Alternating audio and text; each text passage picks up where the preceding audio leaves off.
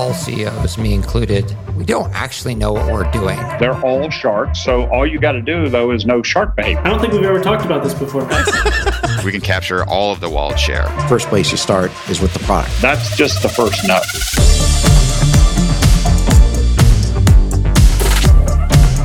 This is the Capital Stack.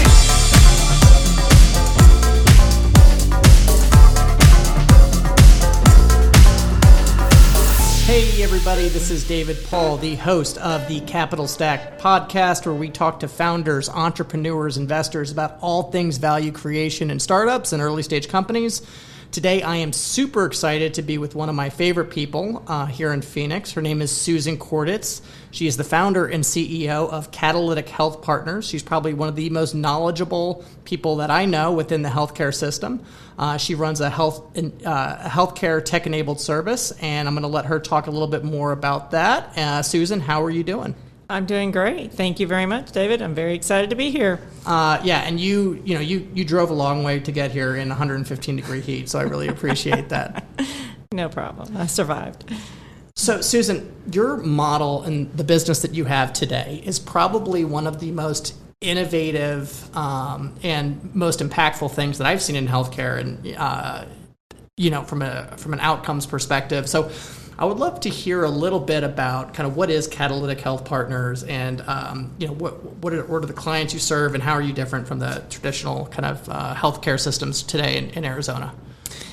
Yeah, so Catalytic Health Partners is a value-based contracting company, so we only work on a situation in which we are at risk for our populations and their outcomes, so therefore we focus clearly on those outcomes and trying to make sure we generate those.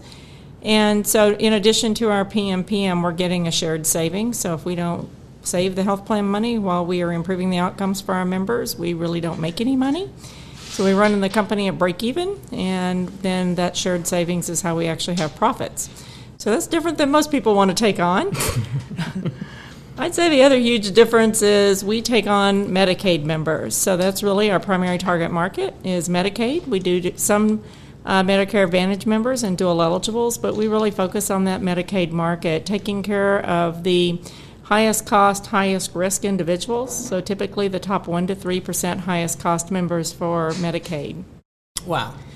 So again, we shift the risk way far to the right and work hard at that to make sure we're making a big difference. And so when you say at risk, we're talking about value-based care. So for the audience that doesn't know, can you tell a little bit about the healthcare system today and the transition from that fee-for-service model and the value-based care model?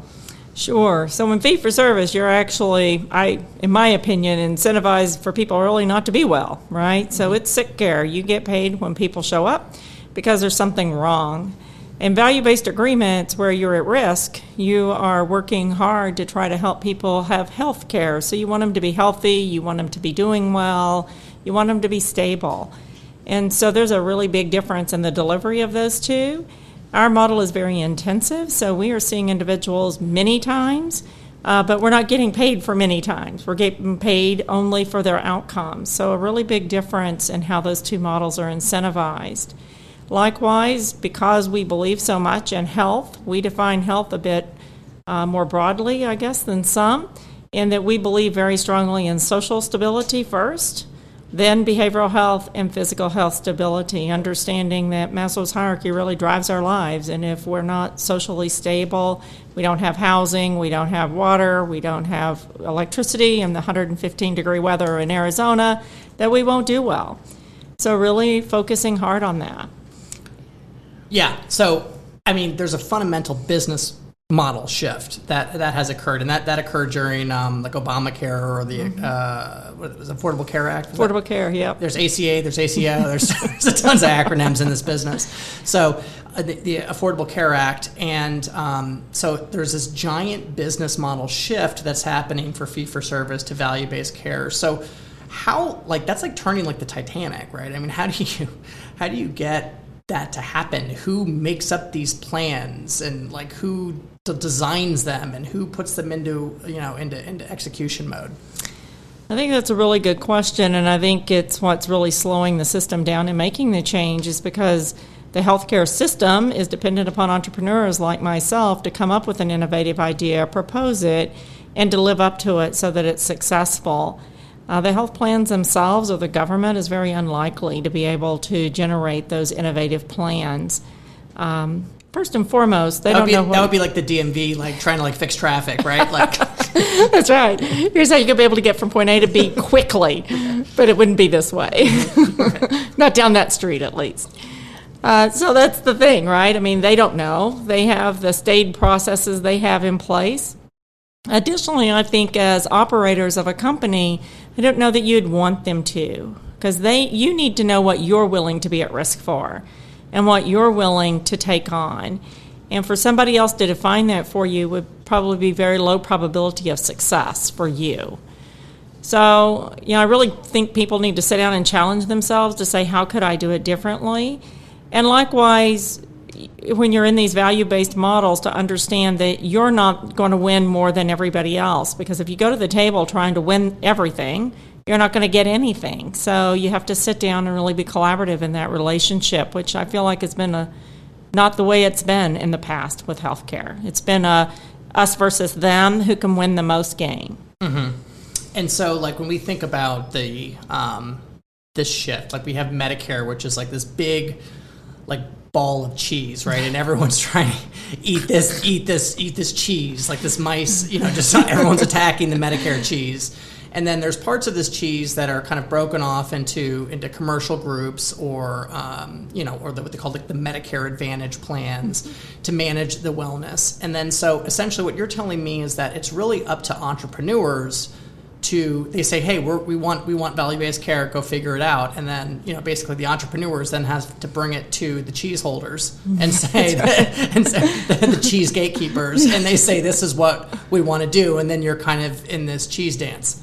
Absolutely. And I think, again, as well, at least from my perspective, I believe in sitting down and trying to be fair, right? And saying, hey, here's what I'm willing to do.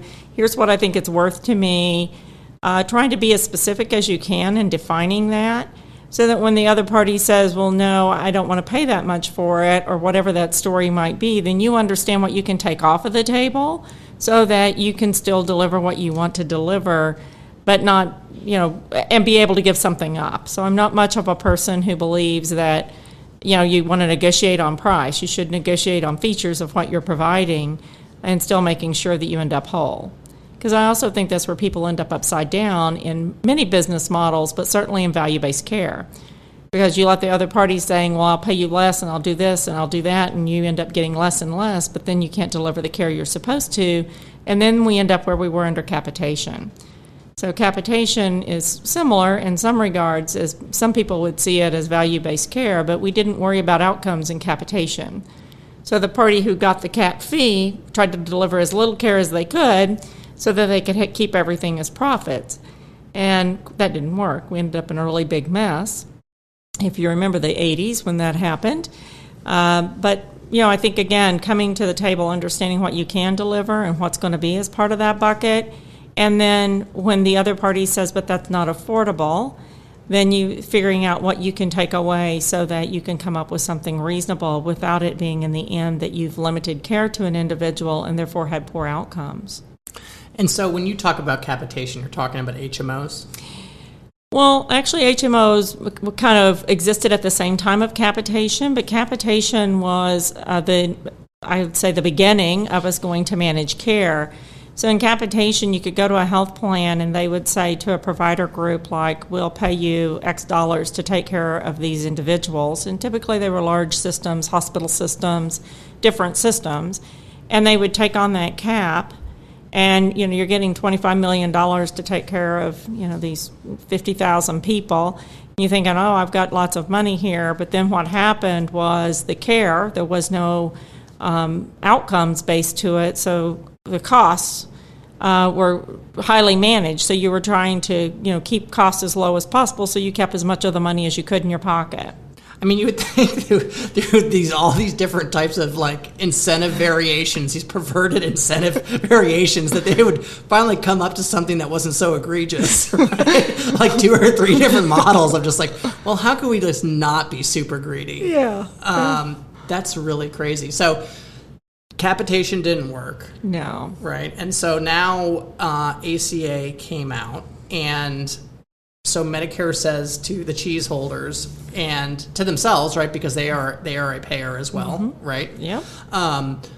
We need to get involved in this. Entrepreneurs, go figure it out, come bring it back to us. So like, and what you were saying is that, you have to come to the table with something that's amicable to both sides, which is, you're not buying a car. Right. Right. Like this is something that's very complex, and, there's risk on both sides.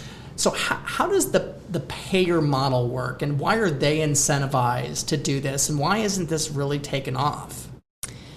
Yeah, so the payer model works. They get a set fee from the government, so depending upon the population that they're managed. And so in Arizona, through Access, we have, various plans. So the 7 plans have applied to Access. They won the bid, and the population is divided up by an algorithm, and so they're given selected members. Now, a member has the right to opt to a different plan in their initial enrollment phase and every year, but still, by algorithm, they try to keep those plans pretty well adjusted so that they have a risk pool that's manageable. And then they're getting paid a certain fee to manage those. So, the health plans have a typical fee-for-service model there, but they're also looking for innovation because they, it's not like they get to self-select, like I'm not going to take John, I'm going to take Jane instead. Oh, no, I want Tim. At the end of the day, others select them, and they don't have any criteria under Medicaid to be able to say, well, I want to adjust my risk pool. They don't have that option. So you're taking all comers, and you've got to manage that risk. So why do they want something innovative and different? Well, they need to have other ways of managing the risk since they can't use their own selection processes to manage that risk, like a commercial plan. Interesting. And so over time, like why don't they just keep increasing their, like for the cheese maker, whoever's making the cheese, i.e. the Fed, right? We're printing money at this point. So so it's a set amount of money they get per year from the government to pay, and then plus, I guess they have 2 customers, right? They've got the premium for the premiums from the consumers, and then they have the government subsidy, right? Well, under Medicaid, of course, there's no premium from the customer. It's all from the government. So they don't really have a means of adjusting that. In fact, they've set it based on their bid. So, and those bids are good for many years. So typically it's 3 to 5 years, sometimes 7. And you've bid out what this is going to be. So that's what you're going to get paid for those individuals. And there's some carve-outs and there's some, extraordinary costs that are underwritten.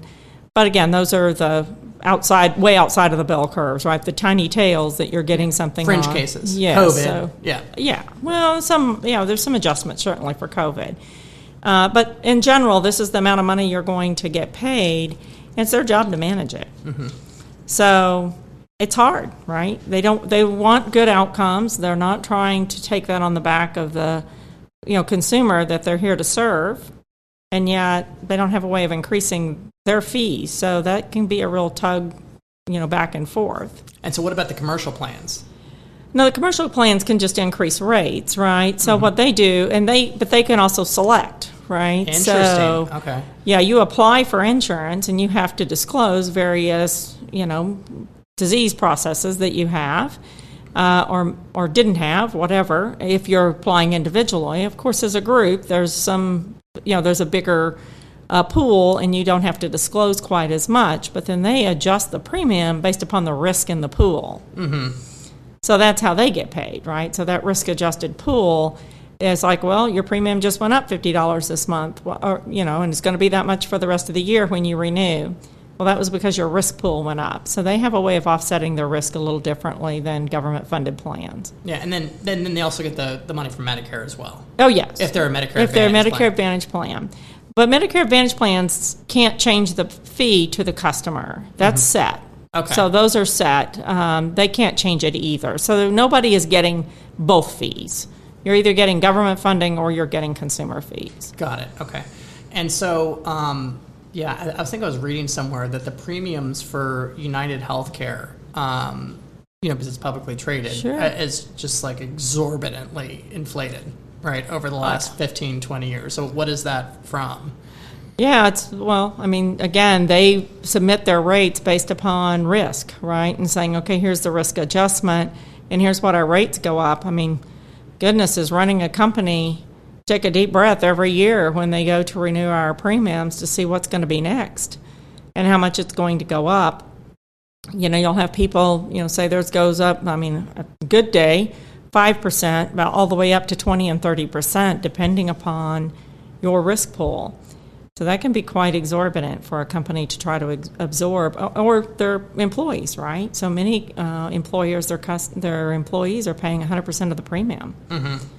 And, when that premium is, $550 to, $700 a month, that's a lot. Mm-hmm. And that's for the individual. Forget the family. Mm-hmm. So you can take a pretty significant income to support individual insurance if it's not provided by your employer. Mm-hmm. And so just year over year it just goes up, and they're not really charging the government, right? So that really is, they're just going with what the market can actually charge. But on the Medicare Advantage side, they really can just say, well, costs are going up. Well, they can, but they can't really say costs are going up. It's a risk-adjusted factor. So they go and say, here is the risk of my pool, and there's an entire algorithm that the government runs against the data for every Medicare Advantage, or Medicare member, not even Medicare Advantage member, but every Medicare member, and then says, here's the risk, and then they have a calculated fee for that risk that they pay, and that's how they get their adjusted payment. Okay, interesting. So you see what I do, Susan? I really just grab somebody and I just want to ask them a bunch of questions, and then I just say it's for a podcast. I don't even know if we're actually recording this. But, so tell me, why is it so difficult to get this value-based care stuff implemented? And I think I read something. It's like upwards of 20% of dollars are value-based, compared to fee-for-service. Why is this so difficult to turn the ship? Well, first and foremost, you're talking about decades of a payment structure that businesses have been, and an entire industry has been built around. So that makes it really hard. Not too many people are like me and willing to take the risk of every other provider that you don't control and have nothing to do with to say, I'll take on that risk as well, and I can figure out how to manage that. So there's a lot of components to it. And how do you unwind it, right? Our hospital systems are based on DRG payments for the Medicare side. And, what's DRG payments? Diagnostic-related groups. So they give a specific fee and payment based on a given diagnosis. So you say the person came in with congestive heart failure, it pays you a flat fee for that as the hospital. And then you have readmissions, you have all these consumptions of care. And very few people want to be at risk for that. So, and then how do you carve up the risk? So is David going to be at risk for the same thing that Susan's going to be at risk for? Well, David runs a hospital, Susan runs the provider group.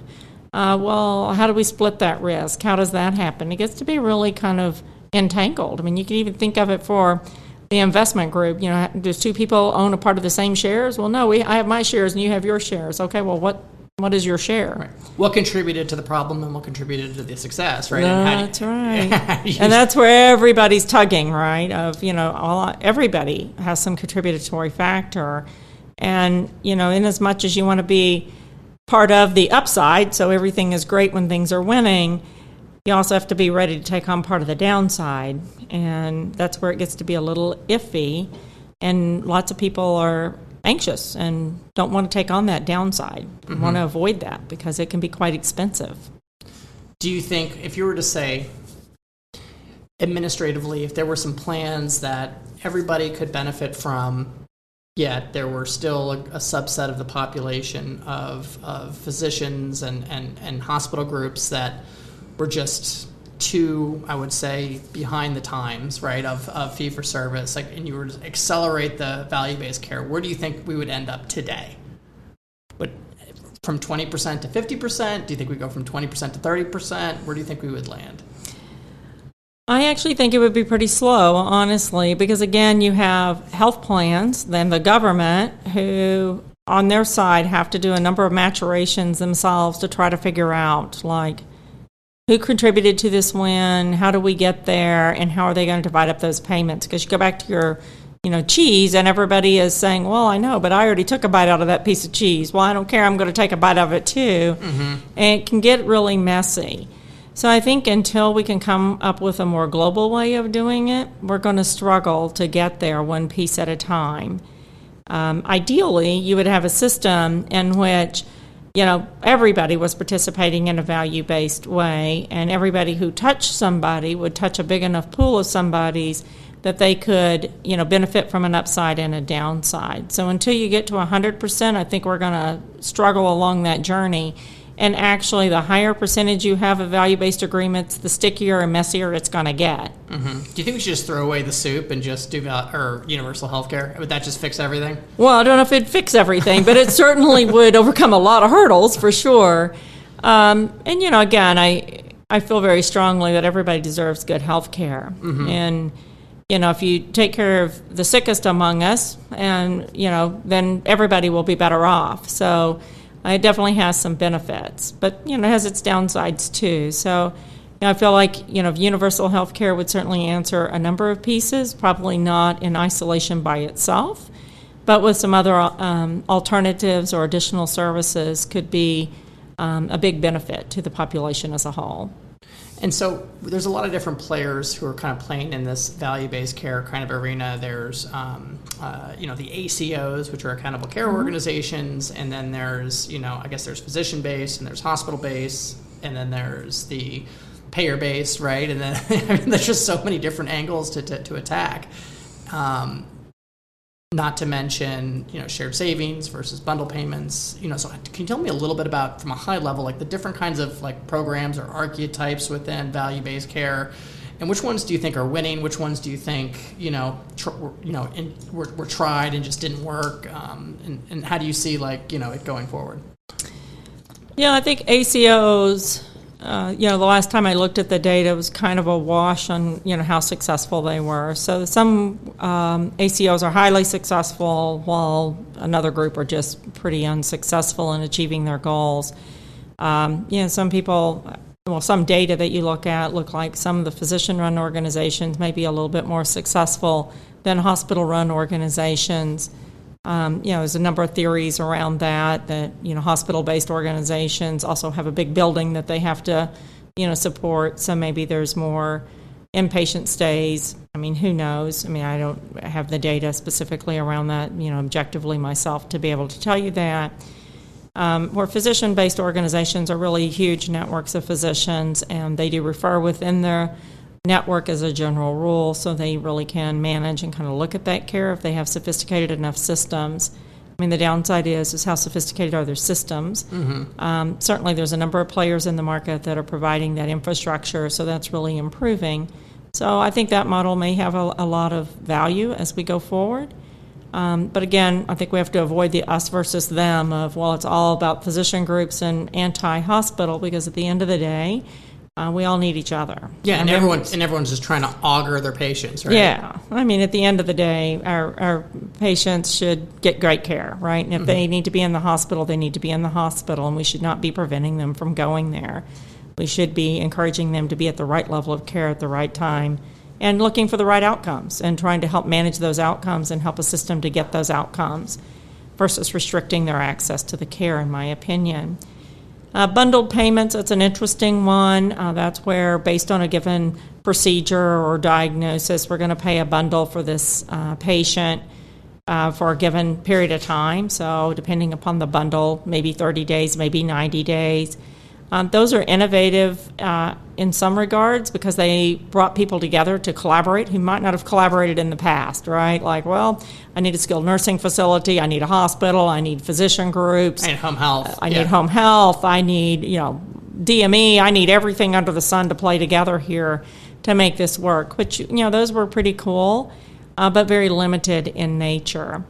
And I think the other thing that was a little bit, still is a bit, limiting to those is there's no transparency up front about those costs. And so you're really waiting to see what those are at the end through Medicare claims or Medicare Advantage claims that are then passed back. So those can be a little hard to manage. All of us like to have data as quickly as we can so that we can see what's really happening and make adjustments as we're going. to support those changes. So do you think it's just people are just fattening up the cost for that, or you only get paid so much? I don't think they're fattening up the costs at all. I just think we limit their ability to be successful because you don't know, right? So it's like, well, you know, the hospital only billed this and the physician billed this, and how much did home health bill, how much did DME bill, how much did the skilled nursing facility bill, and trying to put all those pieces together when you don't have an integrated system can be pretty complex. And really limit the visualization into that so that you could know, as a group, collectively, you're working together to manage these patients and to say, hey, we have some opportunities to make some adjustments here. Maybe you needed to keep them in the hospital a day longer, and if you did that, then it could cause all these other adjustments, and it'd save money for the whole group at the end, and we would have made more money on this bundle.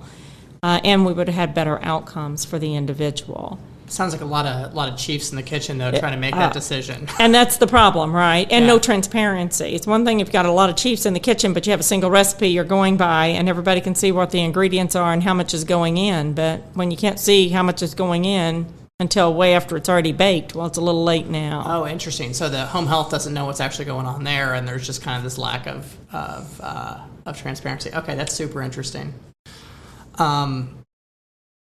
And then, you know, I was just reading that so is Medicare pulling back on those bundle payments right now? Well, they're making adjustments, again, just on what I just stated. Again, you know, what's going to be successful, what's the structure that's going to be successful. And under the Affordable Care Act, it was really kind of an entrepreneurial option, right? Like, here it is, go figure out what you'd like to try to test out and make work. And now we're going from testing to saying, okay, we've tested. Now let's analyze and see what worked, and now let's make adjustments based upon what we've seen, and trying to learn, right, as we're going. Yeah, so do you see, I mean, I look at the bundle payments scenario, and it almost sounds kind of like a perverted incentive too, a little bit, and that the fact it kind of sounds like a capitation, like how do we save money through this chain? Well, it is a capitated model, right? I mean, This is all there is, and that's it. And likewise, typically in those bundles, again, remember they're held accountable for readmissions. They have to pay for all of that. And depending upon the bundle, it could be all-cause readmissions, or it can only be related cause readmissions. So it can be quite a mess in trying to, again, how does everybody validate and see if the calculation's correct? So we have shared savings, we have bundle payments. What else is there out there? Well, there's full risk models, and so, you know, again, we take on the full risk of the population in some cases. And so when you're taking on full risk, that means you're at risk for everything that happens for that population. And so just as much as you could get a savings payment, or, you know, you made money, you could need to write a check. And, you know, that's, again, where the opportunity lies to really change the system if you believe that highly in yourself. But the opposite could also be true, right? Where you could lose a lot. And so it's really, you know, how do you have the right systems in place? How does a health plan make sure you have the right systems in place? Because they're certainly not looking for people to fail. They're looking for people to do well, because they don't want to be on the collection side at the end of that, right? No. I mean, that's how are you going to get that money back? That's really hard. So really, you know, trying to figure that part out, and I think more people are entertaining full risk. But then there are also other restrictions that go on. So in many states, Medicaid doesn't allow the full risk model for some, because they call that subcapitation, or that, you know, you're really pushing services to somebody else that the health plan is supposed to be taking on. So why are they paying the health plan administrative fees if somebody else is taking that work on? And trying to make sure that they're not paying more for care than they should have been paying for care. Which, again, is what we hope for them to do, right, is to be the stewards of the money and make sure it's spent well, but causes a lot of iterations and a lot of conversation. Yeah, so basically the health plans are paid to do this, but they're just administrators. They're not clinicians, right? I mean, some health plans have people that reach out, but, you know, the success is probably not that great, and so they're basically outsourced. I think of it kind of like state licensing requirements using accreditation agencies, right? Like kind of double paying, right? But if the original outcome is so poor and you're saving money, how do you make an argument that, you know, you shouldn't do that? Well, and I think that's the case, right? I think everybody just trying to make sure that they're holding everybody accountable to make sure you're not intentionally wasting money, right? So you wouldn't need to dual pay for a service. So let's make sure we're getting the right value and we can measure that value and we're doing it in a way that conserves as much money as possible. It's not lost on any of us, right? The escalating amount of GDP spent on healthcare in the United States relative to every other country in the world. Yeah, it's ridiculous, right? Was it like 20% or something? Yeah. I mean, as soon as we eclipse that window, then what do we do, right? So Right. we are just generating, again, money through a system, but are we getting outcomes? And when you look at us in terms of rankings of outcomes, we're somewhere in the 30s in terms of a nation and our healthcare outcomes. Mm-hmm. So we have third world nations sometimes ahead of us in terms of healthcare outcomes, as sad as that is to say, right? And yet we spend a fortune. So it's like, okay, well, what causes that and how do we change it? Yeah. And it's clearly just a lack of ideas, and then just, Rome wasn't built in a day, right? Rome wasn't built in a day, and this has been built for a long period of time. And anytime you go to unwind anything, right, it's a very difficult scenario. And there's lots of people who are playing in this scenario who've built very expensive infrastructures that we all benefit from based on this payment structure. So when you say, well, we're going to just turn that upside down and throw it out because this will be better, well, while that sounds great superficially, the reality is you need to support some of those things that you really want. Correct. And, there's shareholders and there's a lot of different stakeholders in place. There's an interesting case study that I was listening about the Oak Street guys, right? And that they had tons of, they were hemorrhaging cash. And, they basically built a value-based care model, but they really were doing a fee-for-service, testing to see what the outcomes were. And, they said they had 50% less readmissions, and now they're getting some value-based contracts. And I think they were built at $15 billion or something. Yeah. I mean, huge. What do you think that's got long-term longevity there? Well, I think, again, the devil's in the details, right? So, I mean, that's their data. Yeah, it's a good story. It's their data. Now, when everybody else stands back and looks at that data, does it hold up? And I think those are the questions that we all have to answer, right? Mm-hmm. Is to say, well, does that data hold up, and what does that look like? Yeah, I mean, he could be Elon Musk or he could be Elizabeth Holmes from Theranos, right? That's right. Well, who knows, right? And anything along that spectrum in between. Right. And whose data is it, right? Is it your own self-reported data, or is the health plan validating that data? Right, and you have to have the data to do it. And I think you have to have validated data, right? Mm-hmm. Again, you kind of go back to the bundled payments. And it's not that one source is better than another for data. It's for everybody to have data and to be able to sit down and share about that data and say, okay, well, here's what we see. And the data is a problem, too, because there's no interoperability or very limited interoperability. Very little. Between the systems. And it's a mess, right? I mean, again, claims data is really very difficult to deal with. You have denials and you have resubmissions. You have, just trying to dig through all of that to come up to a single claim that was paid. What was it paid at? Mm-hmm. Was everything paid? What were all the diagnoses? What were all the CPT codes? I mean, that's really can be a very difficult process. Mm-hmm. Is it unstructured or is it structured data? It's structured data. Okay, so at least you have that. Yes. Oh, no, absolutely. And again, it's just all managing the number of iterations of a claim can be quite hard. Mm-hmm. And you think of a system as complex as healthcare, and just how disaggregated the system is also leads to that much more complexity. Every provider is billing for every single thing. It could be many, many claims for any given piece of service. Mm-hmm. You have the radiologist, and then you have the radiology procedure. And those are not billed together, they're billed separately. Mm-hmm. Then you have the facility fee. That might have been billed by a separate facility, you don't know. Mm-hmm. And then you have the hospital, you have the ED docs, you have all these different people. And you got to bring a lot of pieces together to say what happened and how much did this cost. God, it sounds like a nightmare. It can be very mind-blowing, and just amazing when you see it, all the different components that have to come together to discern what something actually costs. So, Susan, let's go away from the system, and I'd love to hear more about your backstory and how you became from just a clinician all the way to starting this and your journey through that. Sure. Well, so I've now been at this for 40 years, as hard as that is to believe. So 40 years in healthcare. But, I really began as a nurse's aide, honestly. Went through nursing school and worked up to being an executive at the hospital after being, and spent 20 years working inside of the hospital, in the same hospital system, learning all the different components and working through a number of different pieces within the system. With a lot of support, right? Lots of people within the system giving me support as I was going along my journey to learning to be a leader and understanding, what goes on in healthcare and all the various components. And really in 1999, I had gotten to a point of feeling like the system was all about how do we eke out more money. And we were losing focus on how do we help people. And I think that's what we cannot lose in healthcare is you have to understand that while we may have multiple parties talking about money and how to provide services, you have human beings and their lives at the center of this. And that's really what makes a difference to me is I'm concerned about those human lives in the middle. So I left healthcare, went on to become an entrepreneur.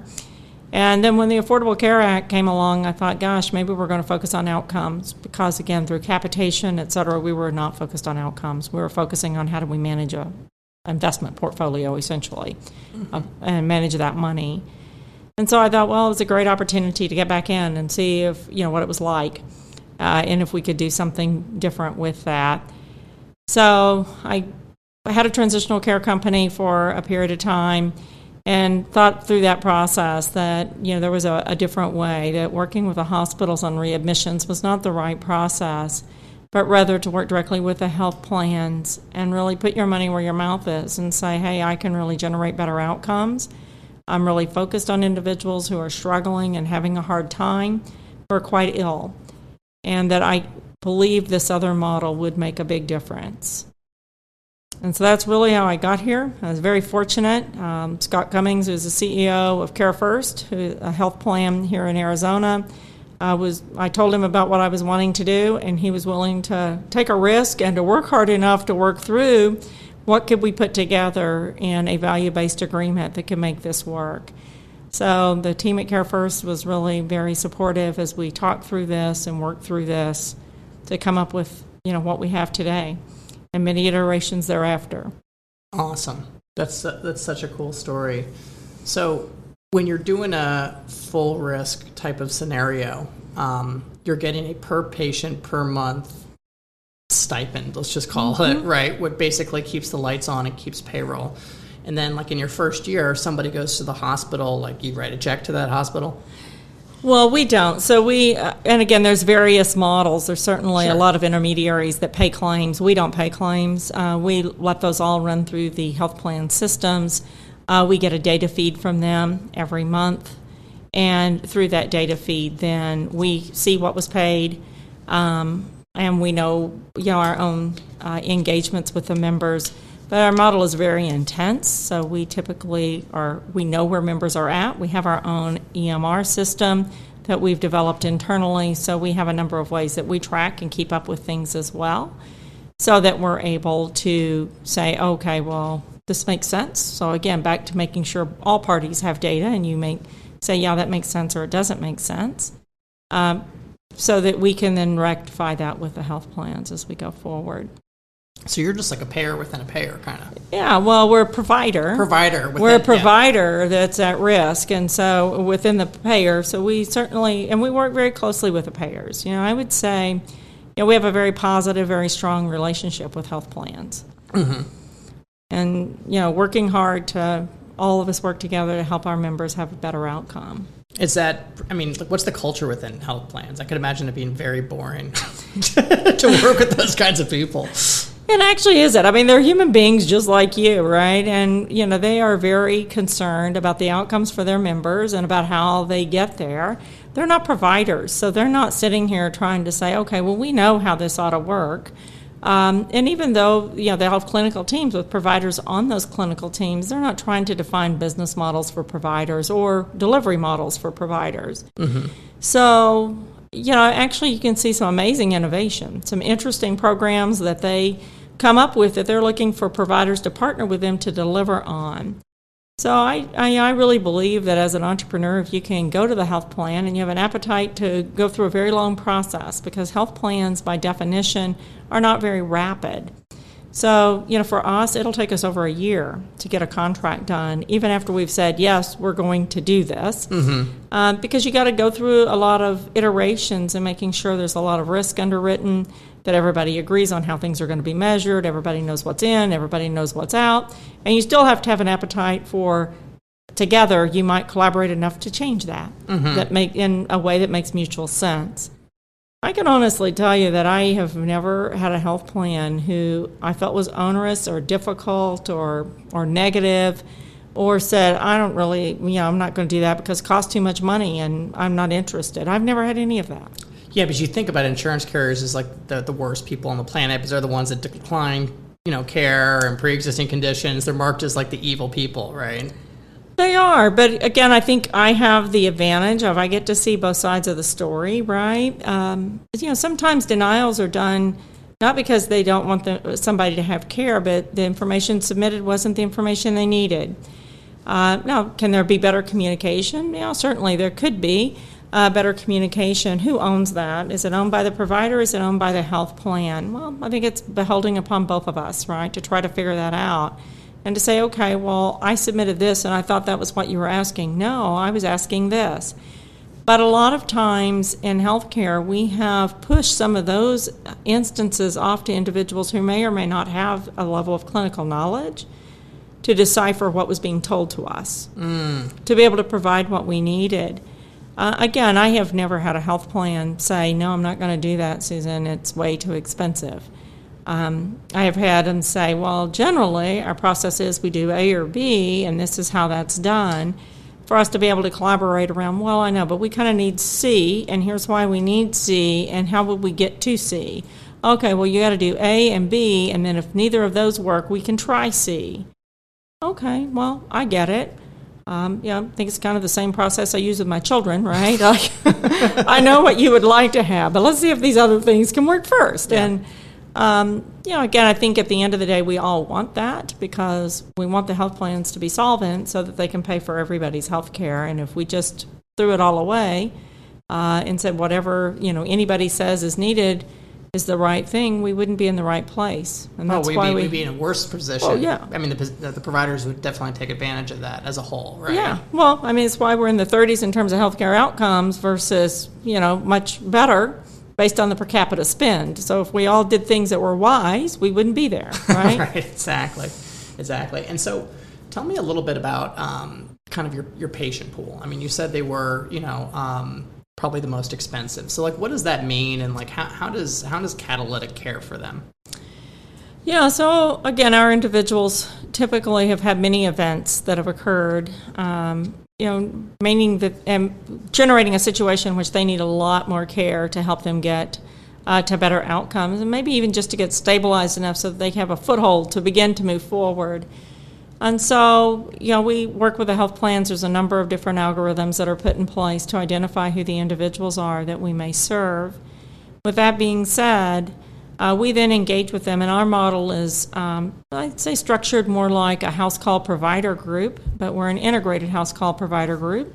So we have nurse practitioners on the physical health side, we have therapists on the behavioral health side, we have what we call care coordinators and clinical liaisons, community health workers. Those are all out in the field, seeing individuals in their homes, identifying what's going on there and what do they really need, and helping them to understand what the options are. So sometimes individuals will believe, well, I can't pay my electric bill and it's 115 degrees outside, so I guess I'll just do without electricity and hope I don't, swelter to death here. Versus to say, well, but there's other options. So how do we help them see those other options, understand what the programs are? And, I'd say a lot of our work is very simple. It's helping individuals see that there is a way to get to yes instead of hearing no all day long. Mm-hmm. And, that's our model is built around you don't say no. So we never tell somebody no. Mm-hmm. There's a lot of ways to get to other options without using no. Mm-hmm. So just as I was saying with the health plans, I've never been told no. Here, let's try A and B first. If that doesn't work, let's try C.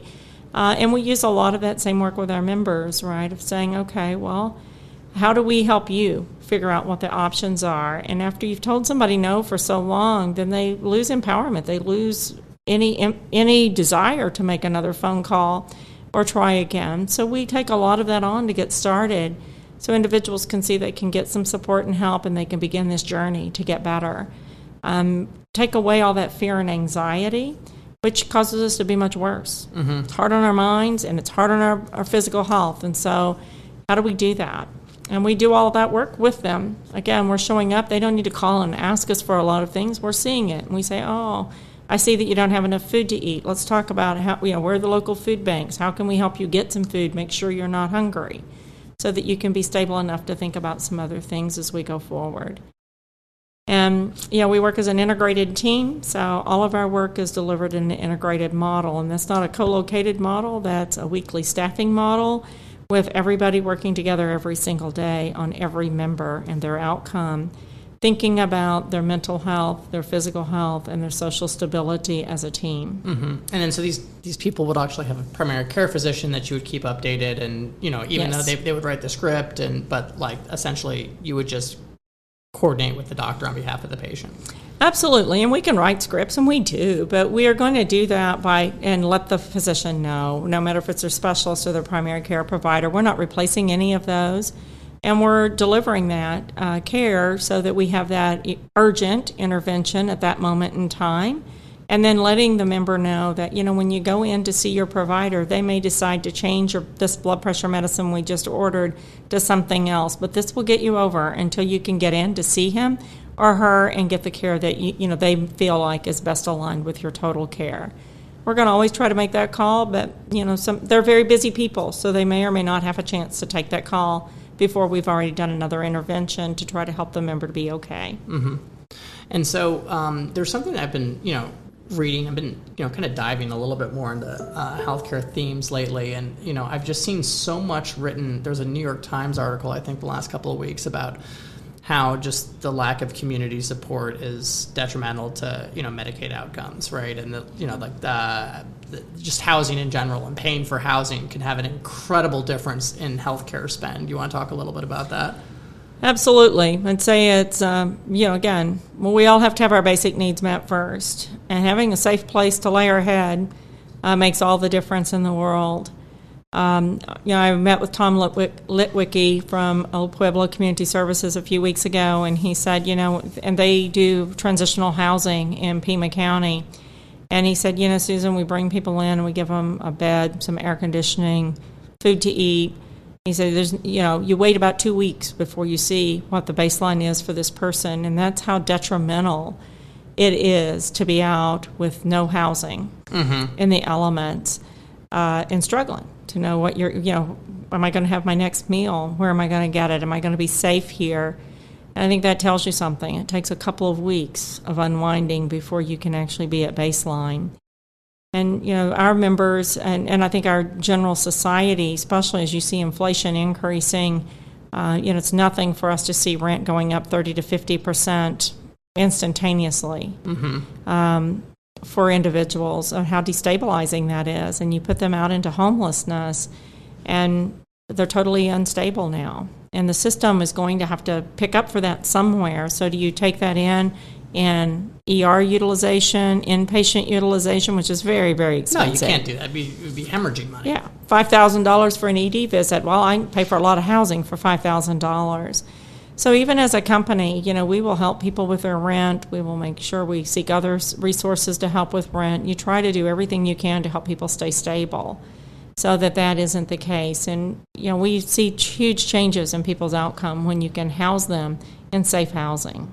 So when you were saying the couple weeks to kind of, unwind, the health, mental health, spiritual health of people that are without any kind of home, are you saying that it's very difficult to accurately diagnose, give, and communicate a care plan with somebody that's homeless? Oh, absolutely.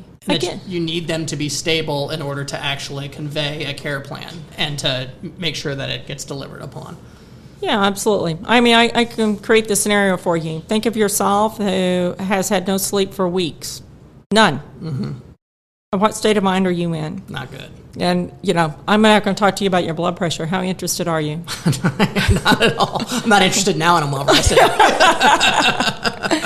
Well, now let's couple this with you haven't eaten. Mm-hmm. I mean, you've gotten a little bit to eat every day, but, maybe a meal, maybe a little less than a meal every day. Mm-hmm. Now, how interested are you? Mm-hmm. Not at all, right? Exactly. And now it's hot outside, or it's really cold outside, or whatever the scenario is, and you're always on the move because you're not safe. You don't know, am I going to be bothered here? Who's going to bother me? What's going to happen to me? So I'm always in this, my mind staying alert and awake, trying to make sure I stay safe. So you can see that would really wear on you after a while. Oh, absolutely. Absolutely. So what's next for Catalytic Health Partners? Well, we're really excited. We have some opportunities to look at some other states, and we're actively in that process. So, really excited to see how do we continue to scale this model. We've been very successful with the model throughout the whole state of Arizona, and, just excited to be able to bring like-minded providers and staff together to deliver on this care and seeing how much more we can, spread it for people to get great care. Can you tout your numbers, your outcome numbers? Well, it depends on the population, but we save more than 30% on the population in the first year as a general rule, and our outcomes are very significant on every measure. That's a lot of money. That's a lot of money. That's a lot of money. And it's amazing. It's not really, to me, it's not about the money as much as it is about the person's lives that you are changing and helping people to truly get to a better place, and always to be that safe place that somebody can return to. So, again, we don't close the door on people. After they've graduated from our service at the end of a year, they can call us anytime, and we're happy to help. Just this past weekend, I got a call from a member's husband who was our member 3 years ago. Mm-hmm. He needed help. And you say, okay, always happy to help. And you provide that extra help so you can help people maintain their stability. Yeah, how is the recidivism, knowing that human behavior is just so hard to change, right? And then your program is a year long. So what is the what's the kind of relapse rate of people who kind of need to kind of go back into the system versus those who get a stable footing? Yeah, I mean, it's really hard for us to measure because we don't have all the health plan data, and Sure. You would really need that. But, I can look at the numbers of people referred back to us. So, again, these are data systems. They're not humans looking at data necessarily. And we'll have less than, 10% of people ever referred back to us, even over many years later.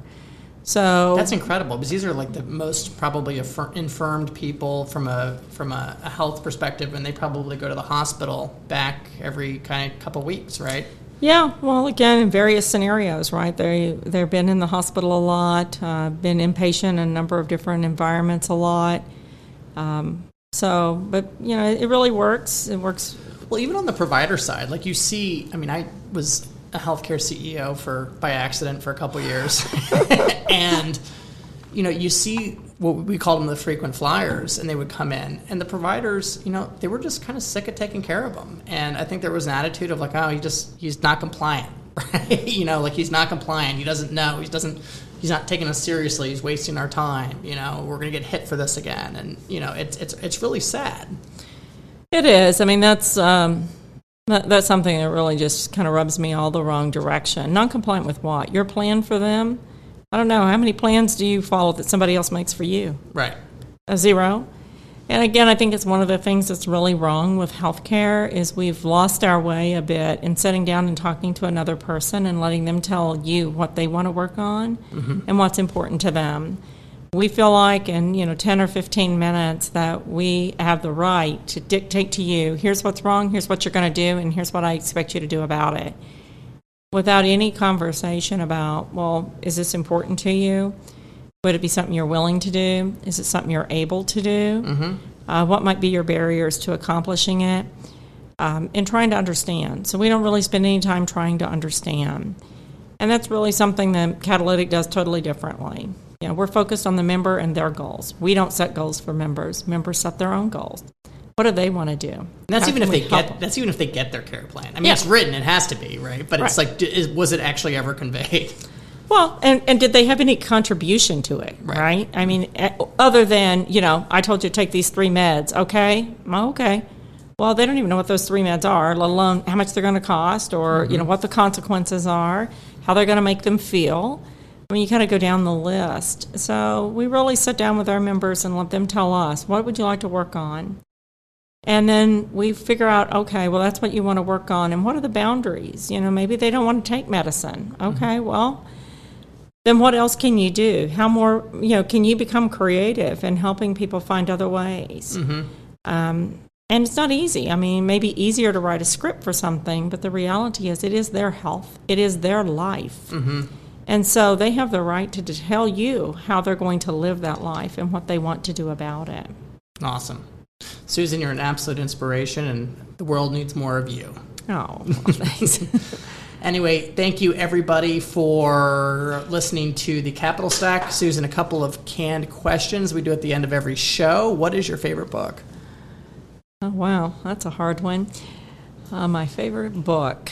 Well, this is going to sound weird, but I really like the concept of simple numbers. So I love reviewing that because I think it keeps me on track, not even from just a business point of view, but personally in terms of how I think about things and keeping things simple versus complex. Nice. I was expecting like CMS guideline 3452 point. I don't know anything about those.